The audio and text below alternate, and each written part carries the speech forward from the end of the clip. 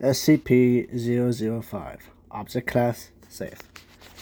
SCP-005 poses no immediate risk in any direct sense. Even so, its unique functions require special measures to be taken to restrict access and manipulation of the object. Approval of at least one Level 4 personnel is required for the removal of the object from its containment area. Description: in appearance, SCP-005 resembles an oriented key, displaying the characteristics of a typical mass-produced key used in the 1920s.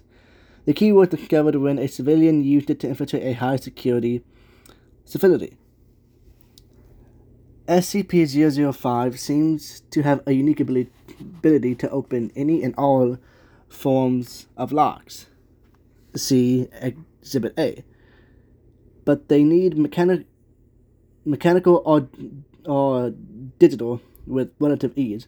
The origin of this ability has yet to be determined.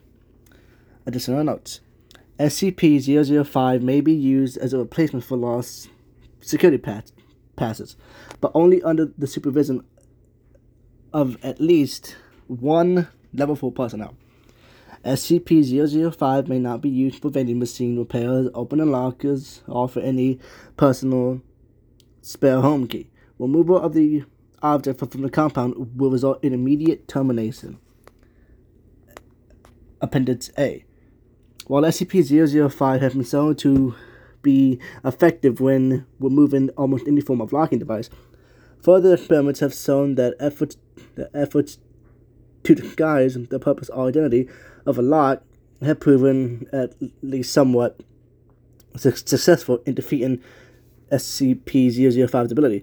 In approximately 50% of cases where a volunteer was not able to identify a locking device, as such, SCP-005 was not successfully in deactivating the device. Due to these results, SCP-005 has been terminally classified as sentient, and further tests are being run to determine its cognitive abilities. However, there are no results that show any trait that prevent it from being able to identify any particular locking device, only that the aforementioned device has been heavily concealed and disguised. SCP-009, also known as Red Eyes, Object Class Euclid. Object is to be contained within a sealed storage tank of heat-resistant alloy with dimensions no less than 2 meters by 2 meters by 2 meters.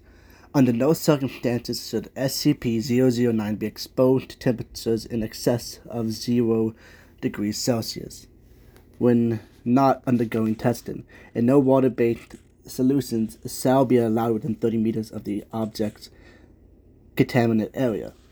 Object's chamber is to be filled with temperatures sensors which must be monitored at all times, and is to be kept refrigerated by no fewer than 3 redundant cooling units.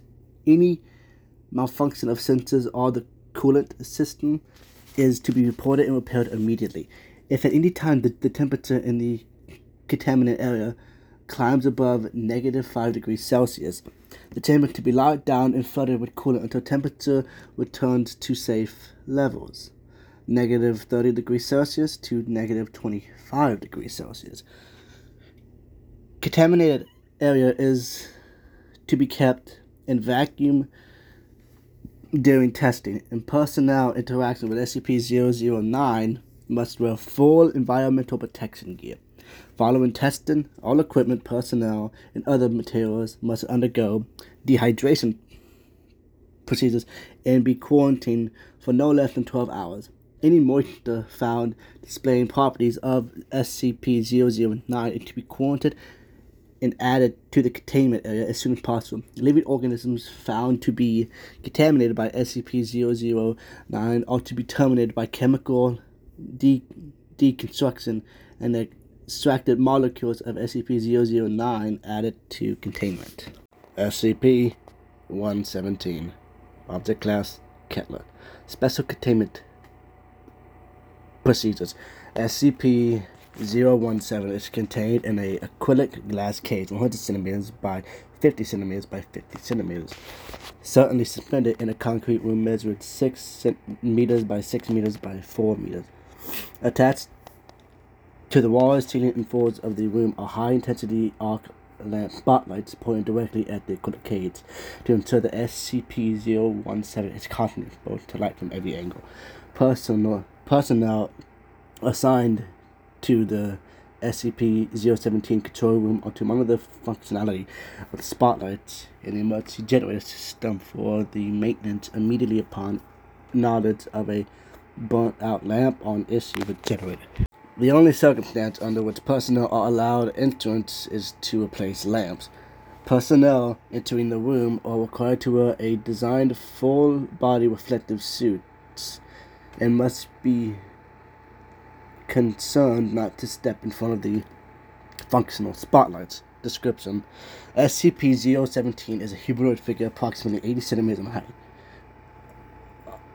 height, naturally similar to a small child, but with no discernible identity features. SCP-017 seems to compose of a shadowy, smoke-like shroud. No attempt to find any object beneath the shroud has been successful, but the possibility has not been ruled out. SCP-017's reaction to shadows cast upon it is immediate and swift. SCP-017 leaps at the object cast in the shadow and completely encloses it in its shroud. Upon it returns to its normal size, leaving no trace of the object behind.